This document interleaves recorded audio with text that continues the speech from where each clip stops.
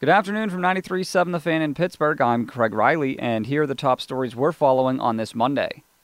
The Penguins will try to do something they haven't done in over 2 months, win consecutive games on the road.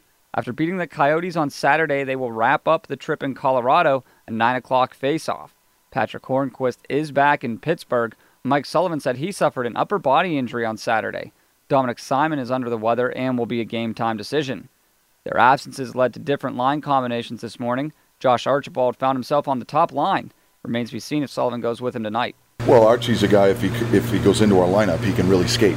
Yeah. And, he plays a speed game. He's an energy guy. I think he can kill penalties. He can be hard to play against. He brings a physical element to his game, to our team game. So he brings all those things to the table. Archibald hasn't played in nearly a month.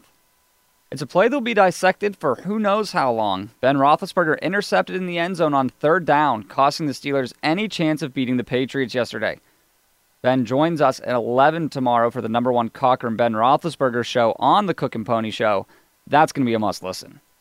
Bill Cowher told the Fan Morning Show that Roethlisberger and Tom Brady are similar in how they interact with their offensive coordinators, saying they're surly, competitive, focused. They love the pressure. They love the moment. They love the stage.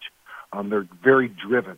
And you know what? Sometimes it can get uncomfortable with each other at times. But you know what? That's okay. I think in some cases I like seeing Ben like that. I like seeing him. He's got that little surliness to him. I see the same thing in Tom Brady.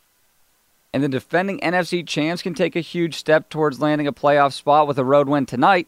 The 8-5 Falcons, currently 6th in the conference, will play at Tampa Bay on Monday Night Football. Former USC and Arkansas quarterback Ricky Town confirms he's coming to Pitt. He played at a junior college last season. And West Virginia receiver David Sills, who had 18 touchdowns this season, announced he will return to the Mountaineers next season, following the decision by quarterback Will Grier to do the same. I'm Craig Riley for 93.7 The Fan.